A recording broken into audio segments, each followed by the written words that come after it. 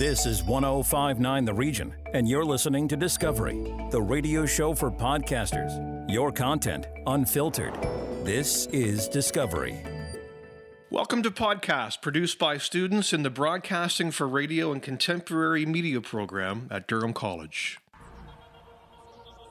Hi, this is Marissa Ramcharan, and welcome to Messages from Mars, a show that talks about local news, sports, entertainment, and the stories that matter.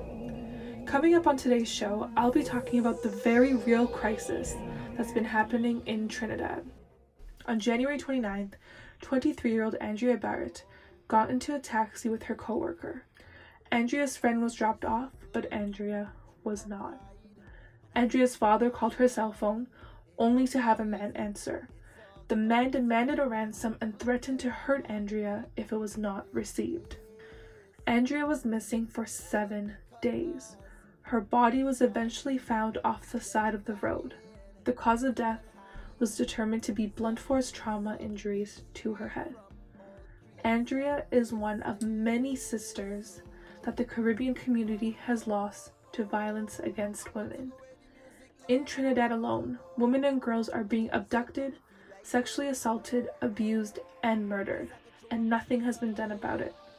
Here are the facts that no one wants to accept. Trinidad is facing a gender-based violence crisis. In 2019, 535 women and girls went missing, and in 2020, that number was 416. And with the COVID-19 pandemic stay-at-home orders, there has also been a rise in domestic violence reports from women. The stats are beyond terrifying and go beyond Trinidad. Women and girls throughout the entire Caribbean community are victims of gender-based violence. It's a violence that has been so deeply ingrained in the culture that prior to now, I don't think women really spoke up against it. But that's not the case anymore, because women are tired of the injustice and will not allow Andrea and so many other innocent women's deaths to go without punishment. Across Trinidad, vigils, protests, and demonstrations have taken place as everyone mourns and demands justice against gender-based violence. Women held signs demanding change, justice, and protection. Hundreds marched the streets with candles in hand. The cries for justice were felt all throughout the Caribbean diaspora, with many of us trying to show our support and lend our voices from a distance. But I won't lie to you, it hasn't been easy. Sometimes when something is happening far away, you'd rather turn away from it because it's too much. It's crushing to see the number of women who have been turned into victims. Women who had full lives to live, who will now never smile again, never attend another carnival, never hug their loved ones. And that's why I refuse to turn away from Andrea Barrett, from Suzette Sylvester, Shanice Cooper, Ashanti Riley, Tisha Henry, Trisha Ramsaran, Rihanna Jordan, and countless other women. Women who are victims of gender violence should not be forgotten. Not by the Caribbean community, and also not by people who choose these tropical destinations to get away from it all. Say their names, do your research, find out what you can do to help. And the next time you or someone you know decides to go on a trip to the Caribbean, remember what members of the community are fighting for. Thanks for listening to Messages from Mars. I'm Marissa Ramcharan, and I'll see you next time. You are listening to podcasts produced by the Broadcasting for Radio and Contemporary Media program at Durham College. Hi, my name's Austin, and welcome to The Pulse. Coming up today, I want to talk about something we can all relate to. Now, I imagine most of you listening to this program have a job, or maybe you're even on your way to one. Now, I'm no financial advisor, but what if I told you that your money could be making you more money? One of the most lucrative investments that can be made in 2021 is cryptocurrency, specifically Bitcoin. Now, I'm a college student, and I personally invest in Bitcoin as well as a couple other cryptocurrencies. And I'm not telling you that you have to invest, and I'm not even telling you that you should invest. However, I do want to present the case that it is something you should at least consider adding to your portfolio. Here are 4 reasons why I invest in Bitcoin. Reason number 1, the risk. Now, the risk of investing in any cryptocurrency is often the reason people stay away from it. People look at the risk of losing money and understandably get turned off by it. However, I believe the bigger risk is that it does become that global currency and you miss out. While Bitcoin is extremely volatile and fluctuates in value, it is up 44% in the past month alone. Do not get left out in the dust. Reason number 2, portfolio diversity. Now, I mentioned earlier about diversifying your portfolio, which is something that has never been more important. Due to current times, every investment is at risk of failing.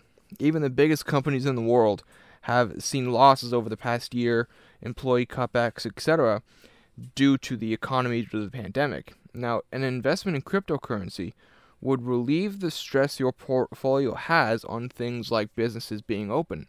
Even if every store closed tomorrow, Bitcoin would still hold. Reason number 3, it's fun. A very important thing about cryptocurrency is obviously it is a risky investment, which means you should invest accordingly. Many people think you can only buy one Bitcoin, which would cost you over $60,000 Canadian, but this is not true. You can own fractions of a Bitcoin, which means you could invest any amount you wanted. Now, assuming the money you have invested is not going to make you homeless, watching the valuation increase, dip, hit another increase, it's a thrilling experience that, as of current projections in current markets, over the long term will be profitable. And the last reason is the growth. Now, everything I have said to you is all well and good, but here are some actual numbers on Bitcoin. In February of 2020, 1 year ago, Bitcoin was just flirting with a $10,000 American value. As I record this, it has surpassed 50,000 American dollars. If 1 year is too broad of a time frame, let's just look at the past 3 months. In November of 2020, the price of Bitcoin was between 17,000 and 19,000 American dollars. So let's take the average price of 18,000 and use 50,000 as the current value. That is a 177% increase. With Tesla accepting the coin as payment and Apple beginning to do the same, there is no doubt in my mind that cryptocurrency will be a big player for many, many years to come. Thanks for listening to The Pulse, and I hope to see you next time. You are listening to podcasts produced by the Broadcasting for Radio and Contemporary Media program at Durham College.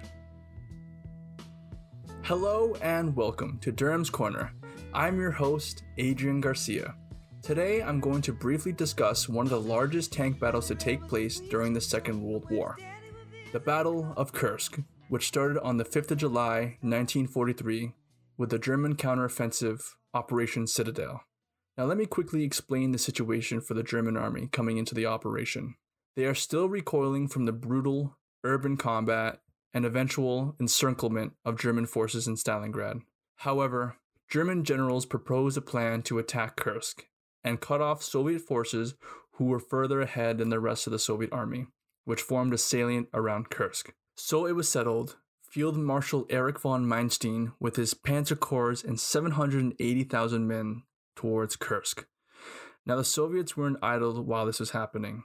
They developed a modern defense-in-depth scheme, which made attacking even the most lightly defended position to cause strain on logistics with the delaying tactics of the defensive doctrine. The Soviets also pulled in 1.9 million troops and over 5,000 tanks in defense of Kursk. Before the attack, the Soviets rained artillery and Katyusha rockets on the German positions in an attempt to throw off the amassing army, but the effect was minimal. So on July 5th, 1943, the Germans commenced their attack, only to be met with over 300 kilometers of defensive depth, with their dwindling manpower and equipment had to smash through, and a determined Soviet army to boot. Now for the Germans, Operation Citadel was a response to the crushing loss at Stalingrad and served as a last-ditch effort for the Germans to re-establish control in the Eastern Front. For the Soviets, however, this was a battle of survival and revenge. For the Russians knew Nazis viewed them as subhuman, and if captured, would be used as slave labor along with other captured Soviet troops. An vengeful rhetoric began to run through the bloods of Soviet troops as Nazi atrocities during Operation Barbarossa came to light more and more. Now, this doesn't excuse the later atrocities that the Soviets did. However, it does show how much contempt and hate they had against Germany when going into this battle. With very different mindsets, the Germans were not expecting the level of fight the Russians had in them. The battle that took place was hell on earth. Think of the last battle in the movie Passchendaele with Paul Gross, but with armored tanks fighting close quarters with other tanks, and Soviet tanks driving and ramming into German tanks when they ran out of ammunition. Soviet troops jumping onto German tanks, grabbing commanders, and detonating the tanks with bags of explosives. Luftwaffe bombers and the Soviet Air Force took turns to indiscriminately bomb the battlefield, not even caring if they hit their own troops. This was total war. Now, at the end of Operation Citadel, the Germans suffered 54,000 wounded or killed and roughly 323 tanks before Hitler pulled the plug on the operation, as Allied troops began their invasion of Sicily. Soviets, on the other hand, had lost almost 3 times the number of men and tanks, with 177,000 men wounded or killed and roughly 1,900 tanks lost. However, despite the losses the Soviets took, they could afford those losses. The Germans, however, could not, and could no longer launch any offensives into Russia. Kursk became a turning point in the east, further putting the advantage in Soviet hands. And with that, the counteroffensive in Germany began. That is all the time I have today. I wasn't able to cover everything, but I hope my summary was good enough to inspire a little bit of research of your own. And if you're interested further in vehicles used in this battle or the World War as a whole, as I was, you should take a look at the vast armored collection at the Ontario Regiment Royal Canadian Armored Corps Museum. It's a mouthful, I know, but memorable nonetheless. Anyways, I am Adrian Garcia, and thank you so much for listening to Durham's Corner.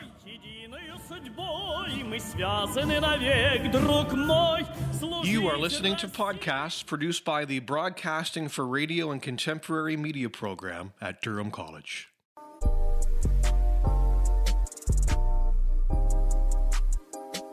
Hi, this is your host Jay Morrison, and welcome to Today with Jay.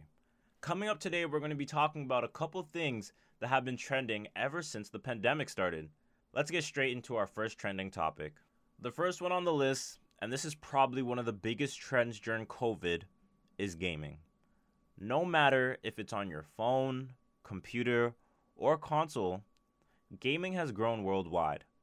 There has been an increase in video games sold worldwide, and honestly, I'm not even surprised. We're all at home, bored, and we have nothing better to do. We need to entertain ourselves during times like these. And I don't know about you, but I've been playing video games at least almost every single day in order to not be bored and to make sure that I'm entertained. I suggest that you guys hop on this gaming trend. Go out, get yourself a PlayStation, Xbox, or even a desktop, and join this trend.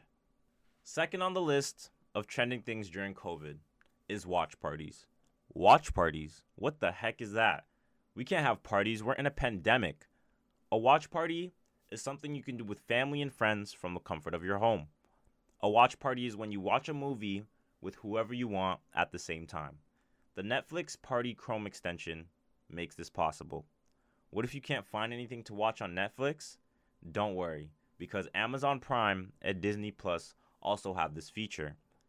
That's actually pretty cool. Like, I'm not even gonna lie. Like, you can have like a big family movie night and you won't get charged or any tickets because you guys are all at your own homes. You know what? I might just have to try this out. Like, at home, having a little snack. You know, I'm hanging out with my family virtually, and it's safe. I don't think it's a bad idea. Another thing trending during this pandemic is YouTube. Everyone, and I mean pretty much everyone, is on YouTube creating channels for learning purposes, entertainment, or even just daily living. I think everyone should have a YouTube channel. Kind of like how everyone has Instagram and Snapchat and Facebook. You know, I find it interesting to see what everyone's doing, especially with times being like this. Just being able to see how other people are dealing with COVID would be pretty interesting. If you're sitting at home and you want to do something, start a YouTube channel. You guys are probably wondering, Jay, do you have a YouTube channel? I sure do. If you guys want to reach out to me and subscribe to my channel, it's called Twisted. Yes, TWISTED. Make sure to subscribe, and I hope you guys find a passion for YouTube like I did. All right, well, that's 3 things that have been trending during COVID-19. I hope you guys try, or at least start these things, just to keep you, 1, inside, and 2, not being bored. Also, before I close out, I hope you guys are all staying safe during these times. Social distancing, and most definitely, wearing your mask. Well, that's all I have for you today on Today with Jay. I'm your host, Jay Morrison, and I hope you have an amazing day. Thanks for listening to podcasts produced by the Broadcasting for Radio and Contemporary Media program at Durham College. Do you have an idea or a podcast to share? Send it to us here at Discovery, the radio show for podcasters on 105.9 The Region. You're listening to the Millennial Balance Podcast, brought to you by 105.9 The Region. I'm Shalisa Backus. I'm Afua Ba. How's everybody doing today? I mean, I assume you're only talking to me because, I mean, it's only you and I in the room today. I'm like sitting here waiting for someone to answer you, and it's like, wait, I guess just you. That means I should answer. I just want to put this out there. Every time we start a new episode, it's something that I do to mess it up, and this is just another one. So clearly, we're in a good place. Yeah, and you know what? At least you got your name out this time. Yes. You know, I think I was so focused on getting my name right that I forgot about everything else. Everything that follows. We'll get there. Well, you know what? That's why we feed off each other. That's why we're here. That's why there are 2 of us. Now, Afua, I just want to quickly say you've been embarking on a new journey recently. Yes. You haven't been around our ends as often. Technically, I still have. I just like to roam. I've decided to, try a new part in my career. So, yeah, I'm not at the Region anymore, or as much as I used to be, but I'm still here-ish, like for right now, for doing this show with you. Yeah, so it's nice to see you. Likewise. It's different. Everybody here really misses you, although you haven't given us much of a chance to miss you yet. It will settle in and it will sink in at some point. Eventually. But we are very happy for you, Afua, and we wish you nothing but the best on this journey. Now, before we all start crying again, good. Let's Stop it. Get into Suck those tears right back into your eye duct. Right back. I tried. We don't even need to add sound effects to this. We could just make create our own it ourselves. thing. All right, we've got to get serious because although we joke around, we talk, we have fun with each other, we do want to shed some light on Black History Month. It is still February, and although, as I said before, these conversations should continue all year round, but it is an important time for us to recognize the past, the present, and the future. Yep. And we want to talk about it. Yes, we do. There's so many different aspects to Black History Month. Of course, one predominant part being the history. There's the culture. There is the fashion. There's the also, too, the experiences. And everyone's experience during Black History Month or their lived experience living as a Black Canadian is different. Not every story is the same. However, sometimes we do hear that there are some similarities to those lived experiences, that they cross, they intersect.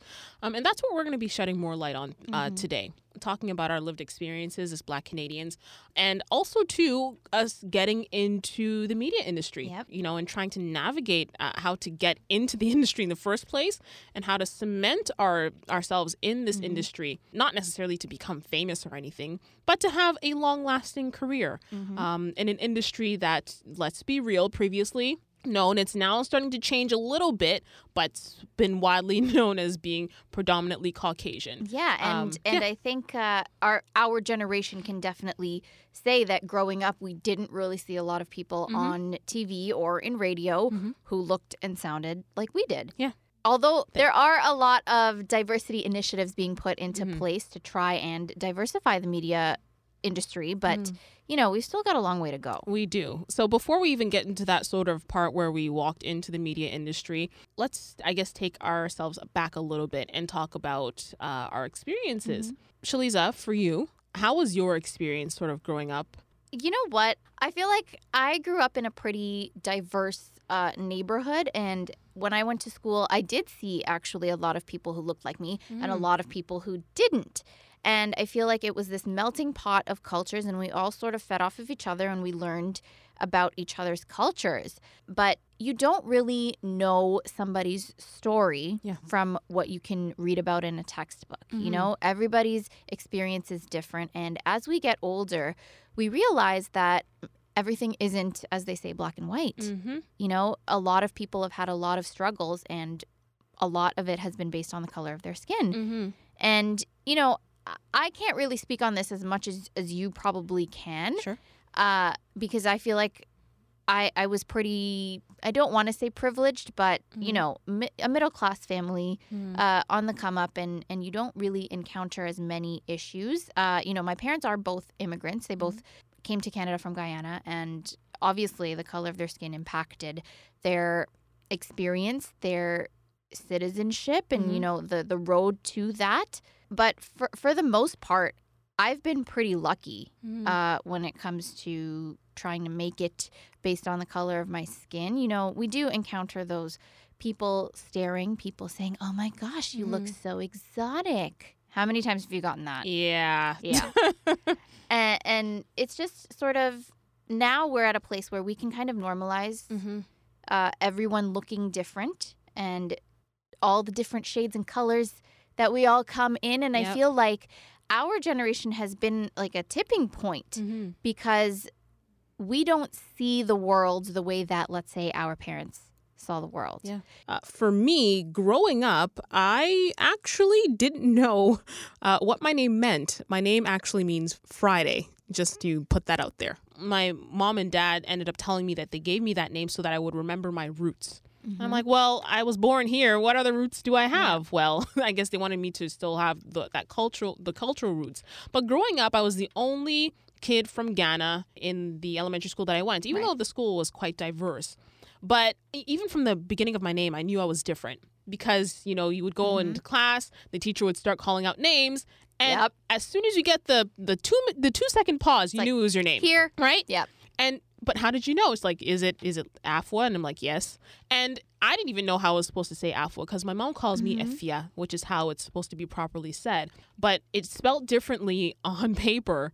So I guess the way that they phonetically sort of said it, because I wasn't somebody to sort of assert myself and say, no, this is how you say it, I went with it. And I went with it for decades. And so many kids who are in situations like that, who come from ethnic backgrounds, they just don't correct people because it's not Tom or Nancy. And that's not right. I'm sure other people have some similar stories in comparison to what you and I have just said today. Definitely. And I do also want to mention, you know, you mentioned the education. And when it comes to Black History Month specifically, you know, when we were growing up, it was just this textbook thing. We talk about it for the 28 days in February, and then we kind of just never talk about it again. And we hear about, what do we hear about? Rosa Parks, Martin Luther King, Malcolm X, maybe sprinkle some Harriet Tubman in there. Like, and that's it. And they think that that's the well-rounded education. That's all that we needed to know when there is so much more. And now I think that things are really pivoting and changing, and the school system is starting to adapt. As I said, there is a very long road ahead, but we're hearing more names than just those people. Honestly, I didn't even know about Africville in Nova Scotia until later in life, way later in life, until I was in my 20s. And I'm like, why didn't I hear about this when I was doing Fully Alive or in grade 5, you know? I never heard about it. I heard about Harriet Tubman. I loved that, and I would have loved to have known more about more of the Black History Month on the Canadian side of things and how Black Canadians contributed to the formation of this country. I do agree with you, Shaliza. I'm really glad that the tide is starting to turn, although it's still slowly, but I do appreciate a step rather than no step at all. Right. Shaliza, I'm curious to know what made you want to go into media, and was there ever a part of you that maybe hesitated to go, maybe I should choose something else because I don't see somebody who looks like me in media? Definitely. Well, I did want to go into it in the first place because I was such a talkative kid, and like nobody could ever get me to shut up. And in almost every one of my elementary schools, my desk got put in a corner to sit by myself because I talked way too much. Wow. Anyway, that's a story for another day. But I did kind of second guess myself because you know, you try to put on this show, this facade about yourself because you feel like you have to live up to what you've seen and heard on the TV and on the radio. And when we were growing up, the people in media that we had to look up to were, let's face it, mostly white people. Yeah. And although there are a lot of women I can remember, they were still all white. And I remember thinking to myself, well, how do I compare to that? Are people going to want to hear my voice on their drive home? Are they going to want to see my face during their 6 o'clock news when I don't look like that?